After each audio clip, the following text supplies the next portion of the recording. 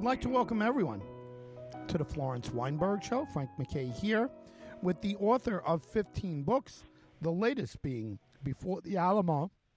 She is the subject of a documentary. She was the subject of a long-running radio series, and now she's the host of her own show, the author of 15 books. How about that? And the latest is, like I said, Before the Alamo. It's terrific. We spoke about it before, but I don't think we heard much about the process and certainly what's been going on with her life since summer, since the beginning of summer.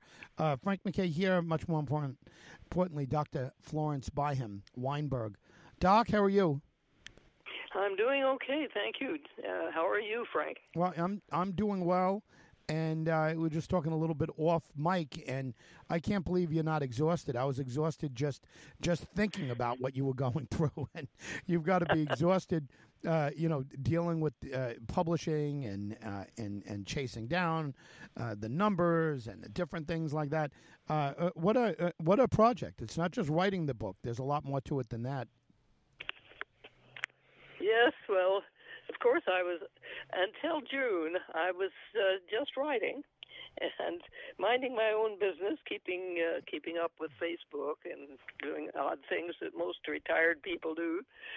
And in June, since I hadn't been selling over the COVID duration, I mean, once COVID started, I'd stopped marketing virtually. And so I hadn't been selling anything, but I decided I would hire an advertising agency to help me out. So on June 15th, Salem Surround, which is a national company, advertising, and it also has a radio program that does interviews and podcasts and things like that. They began publicizing my books, but they wanted to publicize particularly the books that pertain to the Southwest. And they would do that in the greater San Antonio area, thinking that they could blitz San Antonio with ads. And so on the 15th, that began. And I chose 5 books, one of them not yet published, but in the works. And the ones that had been published already were Apache Lance Franciscan Cross, 7 Cities of Mud, Sonora Moonlight, Sonora Wind, and one that had not yet been published was Before the Alamo that Frank just mentioned a minute ago. So I contacted my editor and at the publisher, which was Twilight Times Books, that had published all of my novels to date, and I asked her if she would publish Before the Alamo. And she said no. And in fact, I've decided to return all 9 titles to you. And I was shocked. I didn't ask her why. And I never asked her why for some reason. But she insisted. I said, but Before the Alamo should be a good seller because it's about San Antonio. And I'm publishing it in San Antonio, marketed in San Antonio. And I had just signed up with these people called Salem Surround. And she said, no, I'm giving your titles back on the 7th of July. And that was that. I mean, once she makes her mind up, that's the end of it. So on the 7th of July, here came her letter telling me that I now owned all my titles and could do with them as I pleased. And I resolved immediately that I would republish those books, all 9 of them. But in particular, I would concentrate on the ones that had to do with the Southwest, obviously, since those were the ones that were being blitzed by Salem Surround. So I set to work then to find out how to republish books. I had never published a book myself, and I had to learn from scratch. And I found out that the first step is to go to Bowker. Bowker owns and sells all of the ISBN numbers, and the ISBN numbers are the numbers that identify a book worldwide. And you will find them on the back of the title page in every legitimately published book in this country or anywhere else. Mm-hmm. So I went to Bowker then and bought. I had to buy 10 ISBN numbers because I intended to publish all of them, republish all of them in paperback and ebook form. So I had to have two ISBN numbers for each book. So I paid for that. And then I had to go to the firm that was going to print the books. And that firm is Ingram Spark. And Ingram Spark, actually, I considered Amazon. Amazon publishes books for self-publishers all the time. They do not charge up front, but they take a portion of what you earn from every book. Every book you earn, Amazon gets a little nibble out of it. And so they make up a whole lot. If you sell a lot, they make a big deal off of your books. Ingram Spark just asked you to pay them up front, and they will not take money off of you if you sell a big bunch of books. So I chose Ingram Spark. And the other thing is that Amazon does not market the books other than to itself. And Ingram Spark markets the books all over the place to Amazon, to Barnes and Noble, and to all other bookstores, and so on. So I chose them, and then I had to learn their process, which is quite detailed. Of course, they ask you what the title and author, who the author is, and who the publisher is. And if you're self-publishing, they have you make up a name for the new publisher. So I am now Maywood House. That is the publisher of all my books. And Ingram asked me to base the name of the publisher on my own name. So it could have been, for instance, F.M. Weinberg Company or something like that, but that was so dull, I thought I would base it on my middle name, which is May. So it's Maywood House, which I think sounds better, yeah. And sounds serious as well. So you have to do all those preliminaries, and then, of course, you have to furnish a summary of the book so that they know whether it's pornography or not, and then keywords so that people looking up something like Texas history or French history, 16th century, or something like that, will find the book. And so I did all that. And then the third step, after Bowker and Ingram Spark, is finding a designer to design the cover illustration.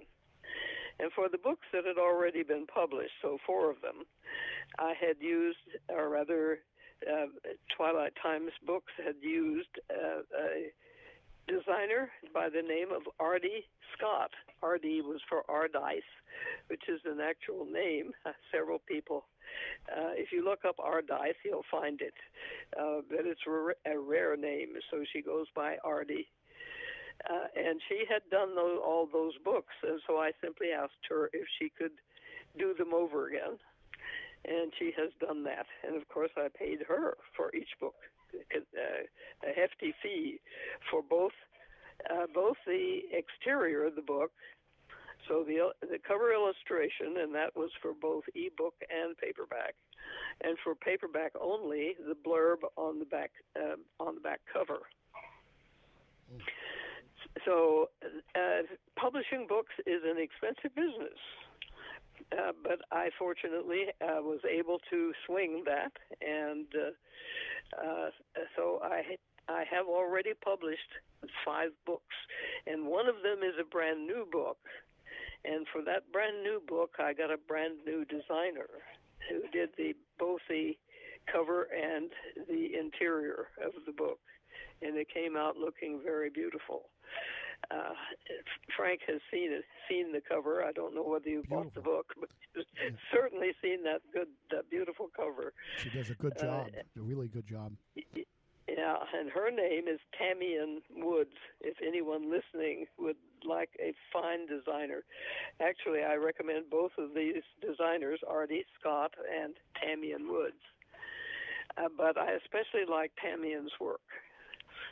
So, I'm also a book that I had already written but had not published. The title of that book is The Choice, and it is set in 16th century France. And I'm having Tamian do that illustration for the cover as well as the interior also. So that's coming out pretty soon. But that's not no concern of Salem surround. They're just doing the ones that have to do with Texas, New Mexico, and surrounds, and Old Mexico in part. Okay, so I think I'm going to read to you then from the new book, and please. I'm going to give you a little background so you'll know what's going on. There are very few main characters. There is the father of the family, whose name is Andres Altamirano, and since this is before the Alamo, all the characters speak Spanish. And so there's a lot of Spanish in the book, of course, because people, I'll drop a few words in Spanish and then translate them as I go along. But all the names are Spanish names, of course, because those were the entire population of San Antonio and of Texas altogether at that time. The book begins in 1814, and Andres Altamirano was the eldest son of a pioneer family, and he is just coming back from exile. The rebellion against Spain, when Mexico decided it no longer wanted to be a colony of Spain, it wanted to be independent. There was a movement that rose up and started fighting for independence. And Spain, of course, fought back with the local army, the Royalist army, because Spain had a whole hierarchy of governor, lieutenant governor, and so forth in Mexico running things. There were two problems with being governed by Spain in those days. And that is, my voice is going, I'm afraid. That's okay. Yeah, you want a glass of water in the meanwhile? Or I'll kind of remind everyone. Go ahead. I just cleared my throat. I think I'm better. It'll probably go back. But anyway, two big problems of being governed by Spain in the 17th, 18th centuries, and that was that any major decision had to be sent back to Spain for a decision from the king, and then come back across the Atlantic. And the trip by sailing ship across from Mexico to Spain and back again might take a year. So a burning problem in Mexico would have to wait a year to be answered or to be remedied. That was one major problem, and the other one was the social hierarchy. The people who came over from Spain, so Spaniards were at the top, considered the nobility of Mexico. Their children were called Creoles, and they were second class. And then third class would be the mestizos, the ones who were mixed Indian and Spanish blood. And then on the bottom would be Spanish, Indian, and African blood. And they were called coyotes. Coyotes, so this was a rigid social system that, to some extent, continues to this very day, especially in Mexico. So San Antonio was, of course, settled by Spaniards, And then they had children, and so the second group were Creoles. And Andres Altamirano, who's the father of this family, and who was a soldier in the Royalist Army, was the eldest son, and he followed his father doing the honorable thing, which was to serve in the army, which was at the time only the Royalist Army. But meanwhile, the rebellion had started up, and an army of 1,800 soldiers had risen up in Texas and was met by the Royalist Army in a battle on the Medina River, and it's simply known as the Battle of the Medina River. And the general who commanded the Royalist Army was Joaquin de Arredondo. And Arredondo didn't take prisoners. He killed everybody. If he captured some of the enemy, he shot them, executed them.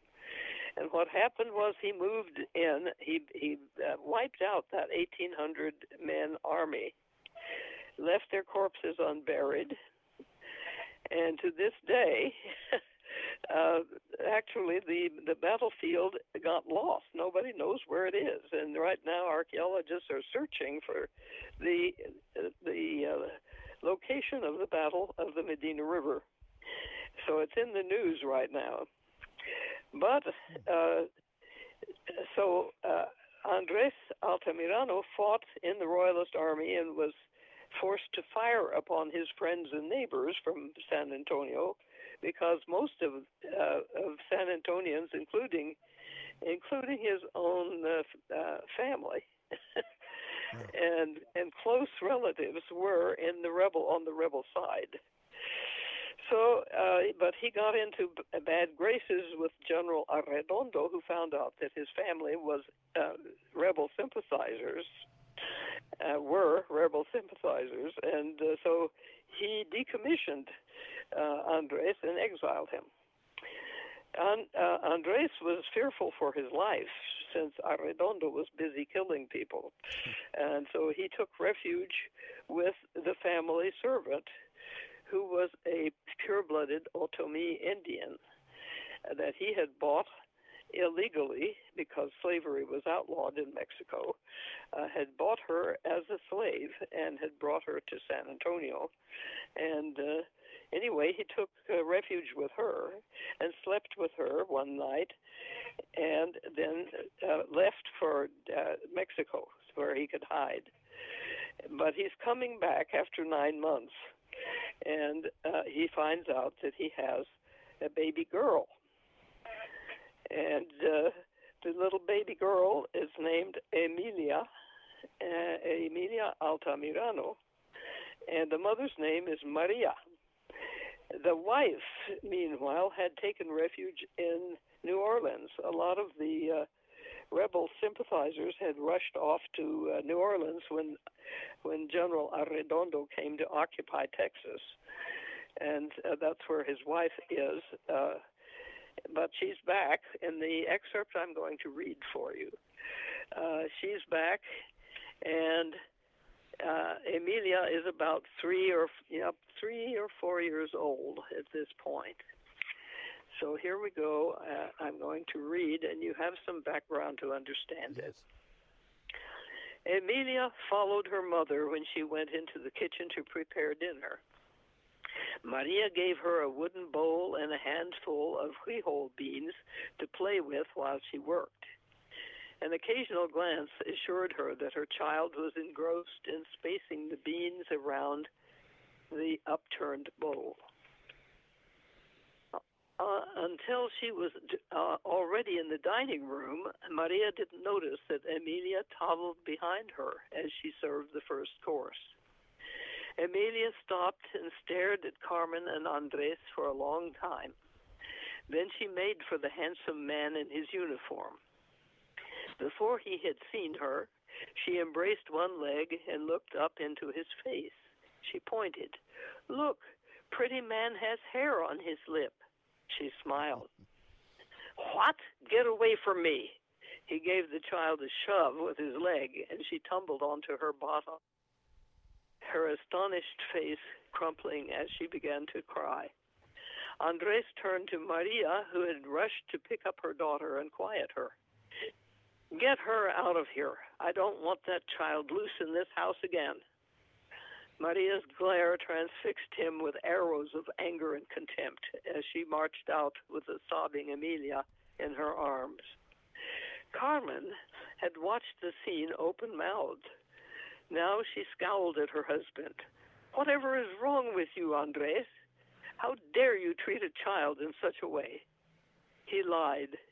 "It must be the child of one of Arredondo's soldiers. Maria was here during the worst of the occupation, you know." He felt a load of guilt descend on his shoulders for defaming Maria and the child, but he simply could not let his wife know the truth. Carmen sat stiff and upright, her face rigid with disapproval. "You surely can't blame Maria for what happened during that terrible time. I'm certain she was raped, poor woman. Be more considerate in the future. I'm disappointed in you."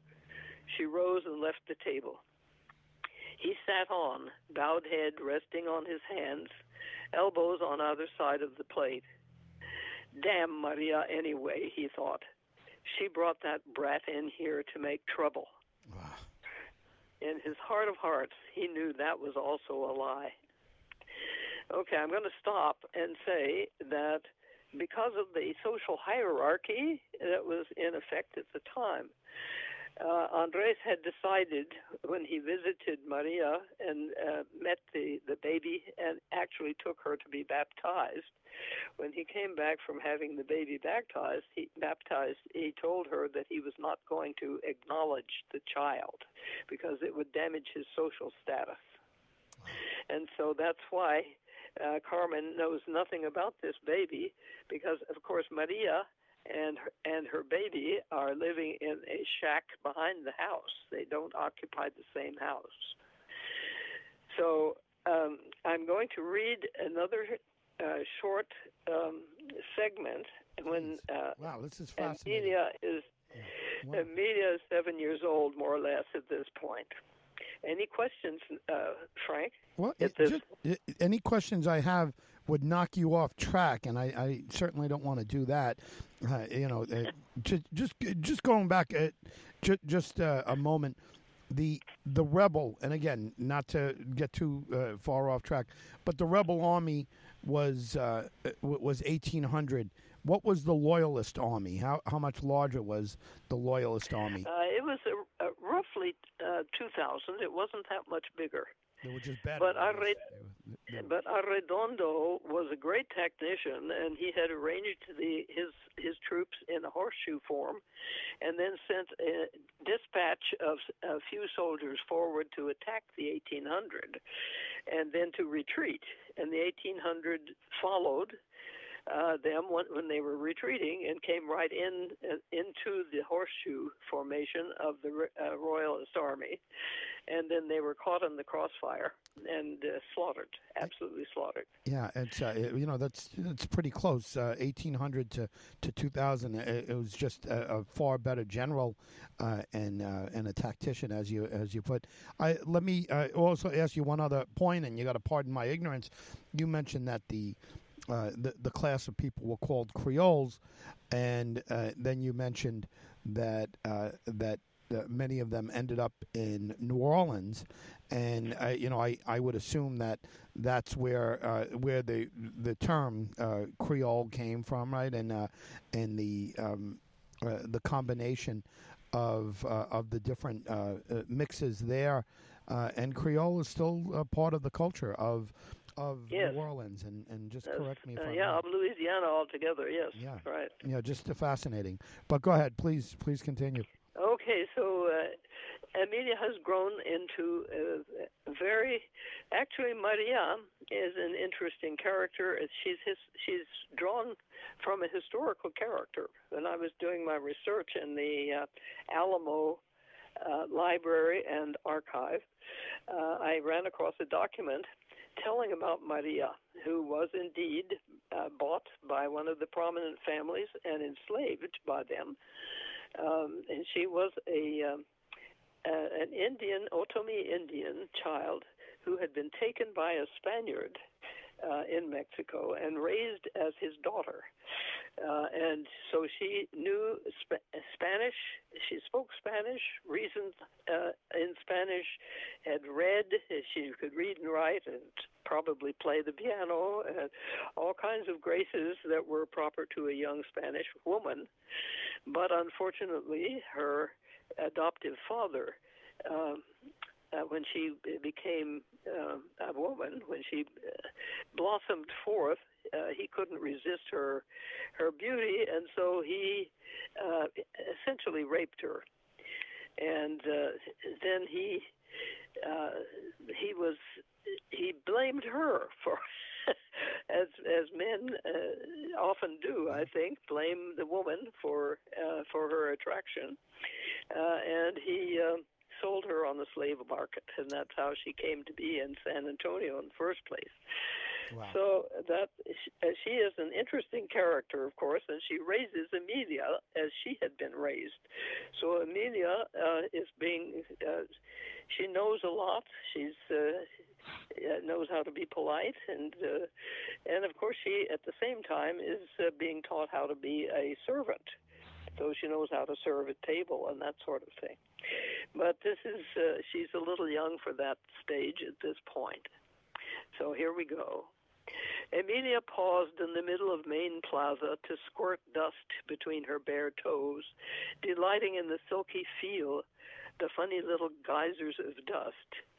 She inhaled mixed odors, cattle, horses, and human sweat from a man passing by with a spade over his shoulder. The driver of a team of oxen shouted for her to move out of the way. Unsurprised, Emilia stepped back, barely avoiding a fresh cow pile on one side and horse droppings on the other. Instead, she'd stepped on a sharp pebble, but she scarcely winced. Her feet were tough and well calloused. Sandals were for Sunday Mass only.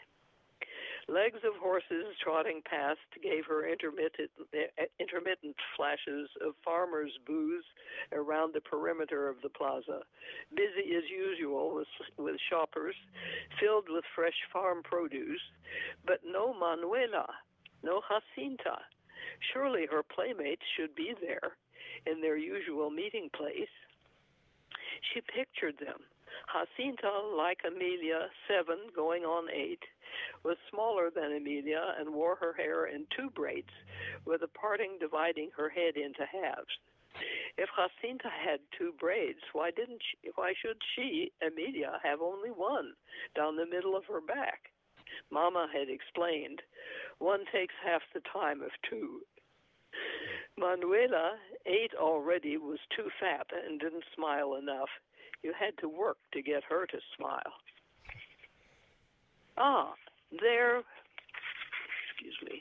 There by the booth selling ears of fresh corn, she saw Jacinta, 1 braid in her mouth, her head hanging.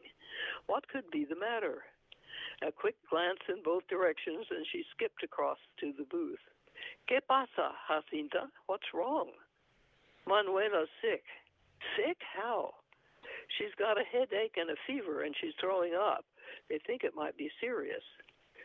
We'd better go and pray for her, Jacinta. You go. I'm tired of praying. The church, the biggest and grandest building in San Antonio, raised a tower to the sky across the plaza. Emilia trotted to the garden gate. Its garden gate. Beyond it, the flowers, yellow zinnias and purple petunias, drooped in the midday sun, covered with dust and needing a drink. She entered the cool twilight of the church, listening to her soft footfalls as she moved closer to the altar rail and knelt in a pew on the right side. Surely prayers coming from there would be more powerful, would persuade God better, since they came from where the town's hidalgos sat during Mass. She bowed her head over her clasped hands, but a black shadow made her jump. It left the sacristy and started across the sanctuary, the priest. Father Zambrano stopped and squinted, raising his hand to shade his eyes. He must be blinded by the light coming from the entrance door. He must be looking for her, kneeling just a few steps away. He made a noise like a growl, descended from the altar, and strode to her side like a great black bird of prey, flapping in for a landing. "You're on the wrong side of the church, brat." He had her ear, twisted it, and pulled. Emilia batted at his hand. Aye, you're hurting me." It hurt so much that she had to follow him. He pulled up, and she stood. Then he dragged her, stumbling along while he hauled her across the aisle and shoved her into a pew on the left side of the church. "That is where you belong. Stay there and don't forget this lesson." Her ear throbbed, and she felt it to see if he had pulled it off. She wiped at her tears, not as much from the pain as from the way she'd been treated. "But why, Padre Zambrano?" His angry eyes and red face made him ugly, and the broken veins in his potato nose showed more than usual. The nose quivered. "Because you're half Indian, a coyote. You have no right to use pews reserved for your betters. Your father should have taught you that." Emilia, still wiping at her tears, managed to choke out, "My father?" He stared down at her, eyebrows raised, red nose still twitching. "Yes, your father, that proud lieutenant, Juan Andres Altamirano. Wow. Pah, gentuza, rabble." He whirled and stalked to the altar, not looking back. Emilia could think of nothing to say to God about Manuela after that. Senor Juan Andres, her father? The priest must have made some mistake. Her twisted and aching ear and her face, burning red with hurt and shame, filled her mind, while the strange business about Senor Juan Andres faded. She'd ask her mother about that later. For now, hurt became anger. He'd called her coyote, gentuza, rabble. Mama would hear about that, too. Wow. And that's the end of the selection. Wow. Just, it's riveting. It's just absolutely great. And, I know we spoke about, well, we'll speak off mic on this, but I know we spoke about a treatment a while ago, and then we got sidetracked on some other work that you had done. It's just amazing to me that someone could write like this and be relatively unknown. What talent you have there, and like I always when I come across someone like you, and I always ask them, do you write with it with a film in mind? Do you write with a show in mind, something on the screen? Do you have actors in mind? Do you have people in mind that would play, or do you write the old-fashioned way where it's just for the book? I'd have to believe that in anyone in our generation, your generation, my generation, would be writing visually at this point, right? And do you find yourself wondering who would be the characters, who would be the actors in these type of films? No, actually, I haven't. I don't give that a thought. I'm always concentrating on how this, in this instance, how this child is going to develop. Yeah. The next adventure is her finding someone to teach her to read, because there were no formal schools at that time. There had been a school, and it had sort of foundered when this rebellion started, and the men were all going to the army and that sort of thing. And of course, Arredondo came in with his occupying army and disturbed everything. So the school just stopped, and so she looks for somebody at age 7 who would teach her to read. And finds one of the prominent citizens in San Antonio who agrees to do so. But anyhow, I'd concentrate on that aspect, namely the development of the characters and what they do, rather than worrying about the future film and who's going to act in it. And actually, I have no idea who could take Maria's place, for instance. It would have to be somebody borrowed from Mexican film, I think. Yeah, right. Right. Yeah. And I'm not too well versed in who's on screen right now in Mexican film. Well, let me ask good question, but I can't answer you. Yeah, well, let me.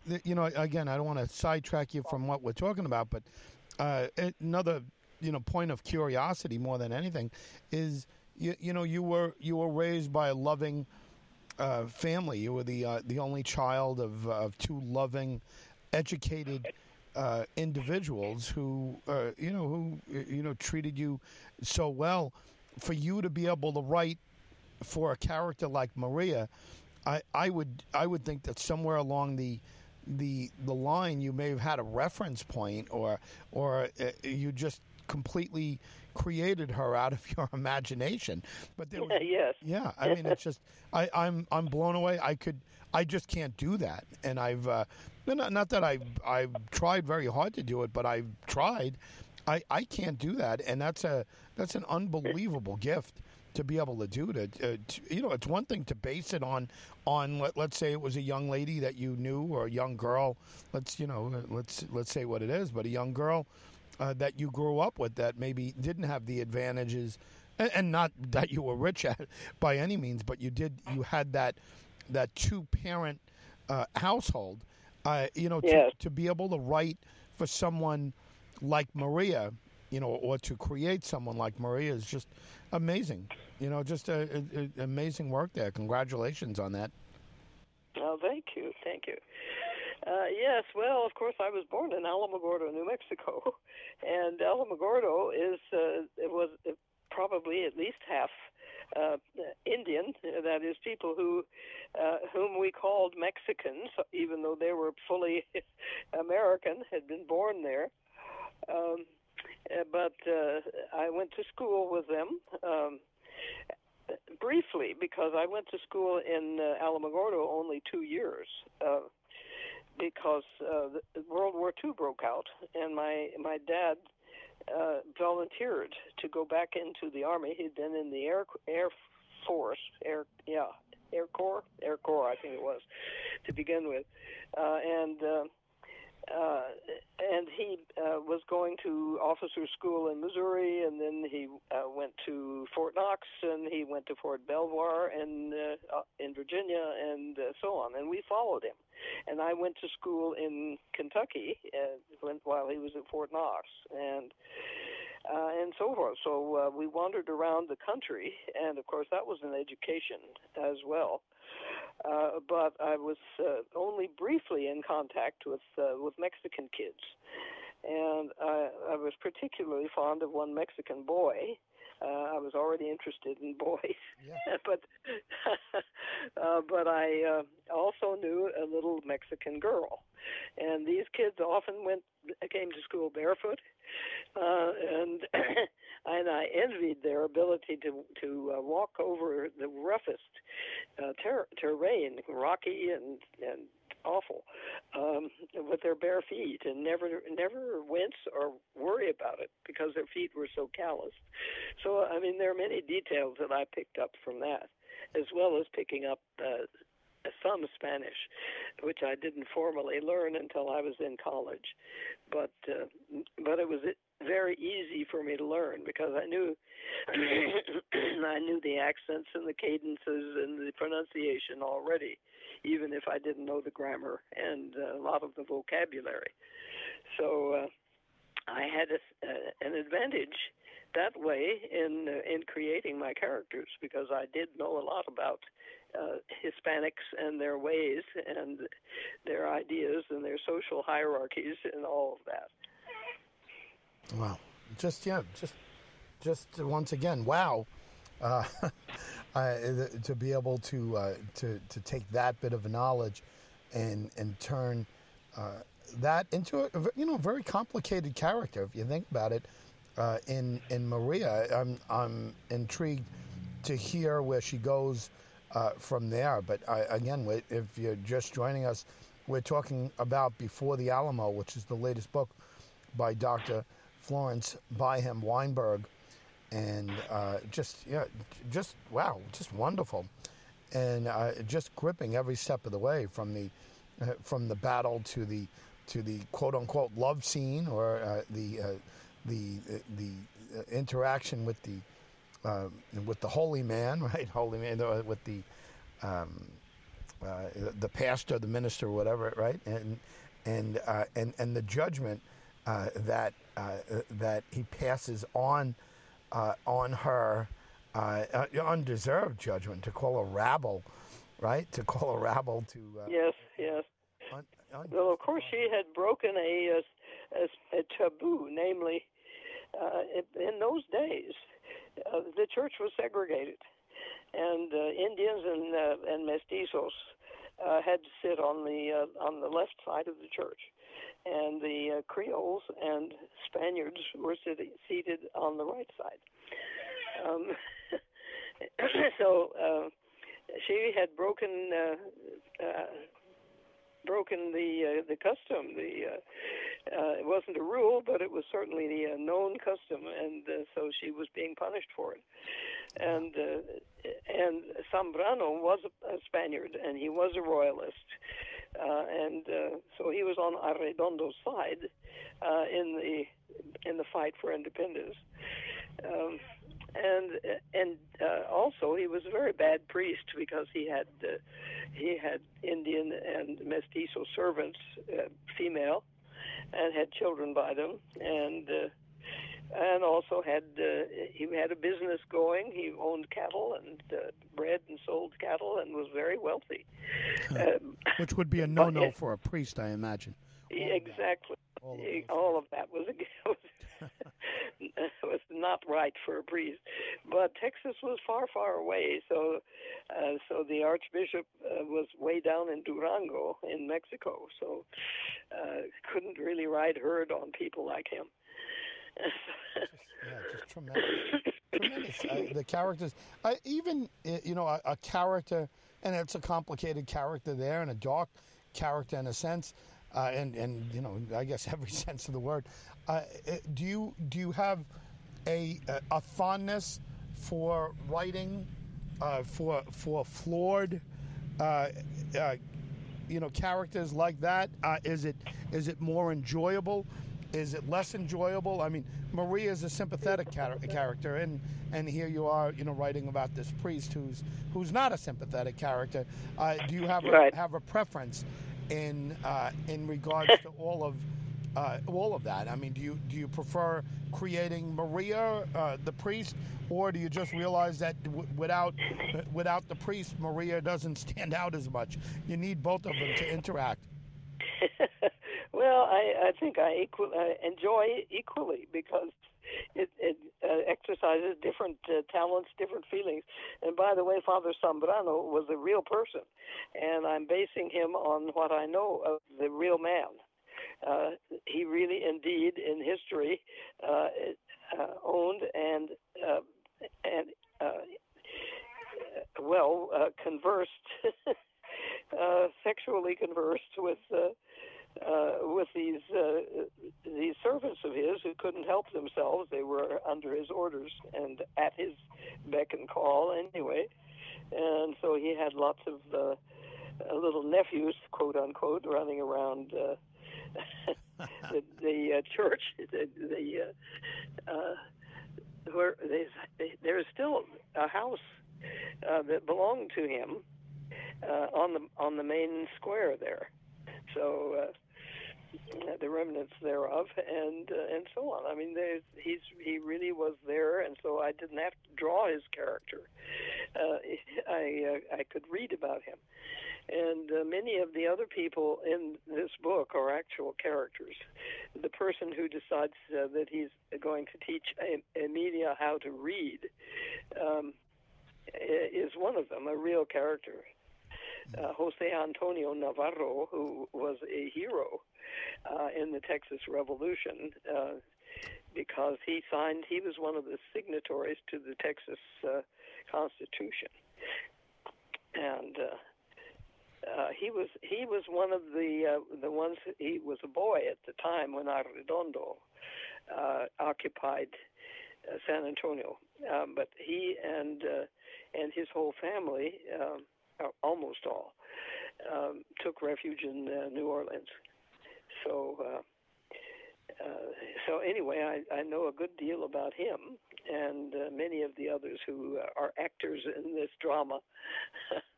If he wrote or signed Texas Constitution, he might be rolling in his grave, watching what's happening to Texas now. Sure. Yeah. Oh, absolutely.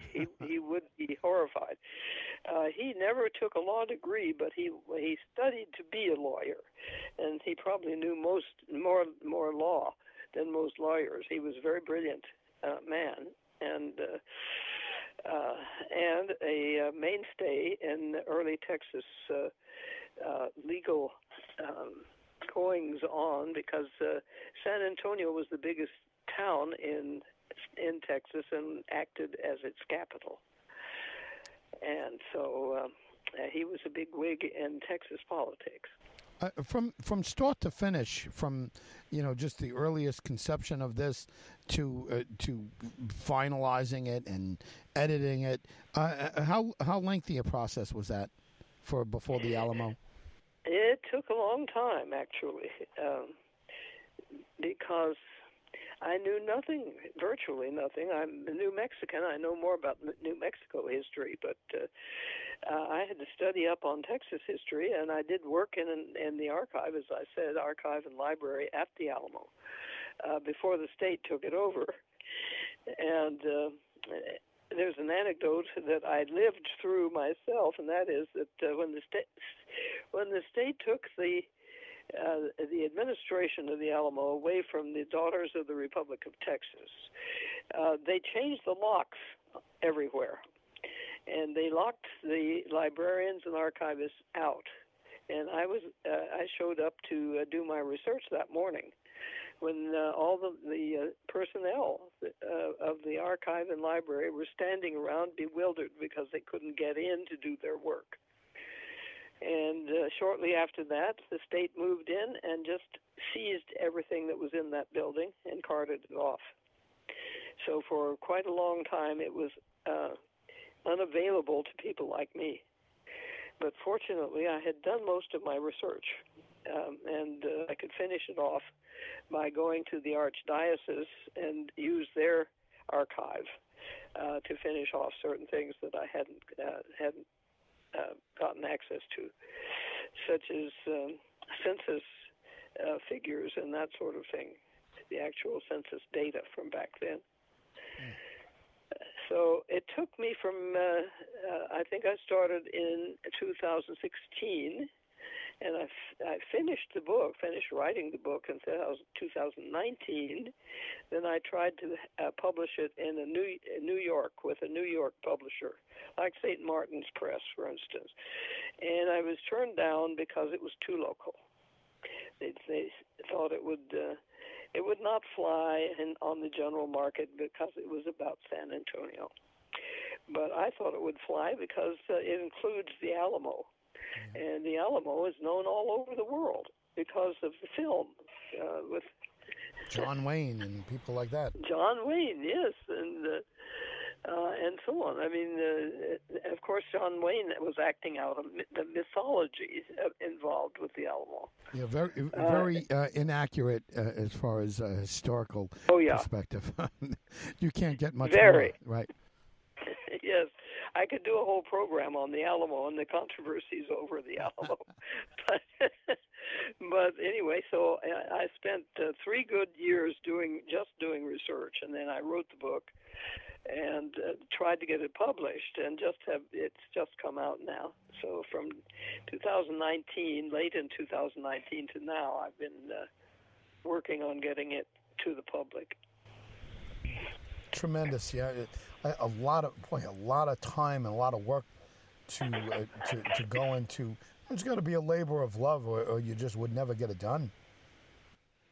Yes, absolutely. It has been a labor of love. So, The next book is actually totally different because it's about France and the wars of religion in France in the 16th century, and so that's an absolutely different context and everything else. So total change in my perspectives and concentration and research. Tremendous. Yeah, tremendous work here. Before the Alamo, everyone, is the name of the book. Please get the book. It's a lot of work went into it to get this. Yes, get this a lot of love. Yeah, a lot of love. Those who have read it have liked it, and it is available at Amazon, of course, as an ebook, and so Kindle. If you have a Kindle, you can read it on your Kindle or any other device. It's also at Barnes & Noble and all the other bookstores. So, and it's also a paperback, so you can have it for $16.50. I believe we settled on that as its price, which is fairly cheap considering what books are going for these days. Well, listen, just a wonderful, wonderful work. I want to thank you for sharing that, and just wow, just I'm blown away by your stories. Every story I've ever heard, excerpts of everything that we're hearing aloud here on radio and broadcast, podcast. Just tremendous. What a tremendous talent. Doc, thank you very much for sharing. Well, thank you for letting me share. Well, listen, to everyone out there, buy the damn book, please, Before the Alamo. What a wonderful, wonderful read it is. And to everyone out there, you've been listening to Dr. Florence Weinberg. And please buy the book. It's her 15th. She's already working on her 16th and actually 17th. Her autobiography is in the works. Her memoir is in the works, and that's a fascinating story, and from every step of the way. But Before the Alamo is the name of the book, and it's been our subject today. Frank MacKay signing off. We'll see you all next time on the Florence Weinberg Show.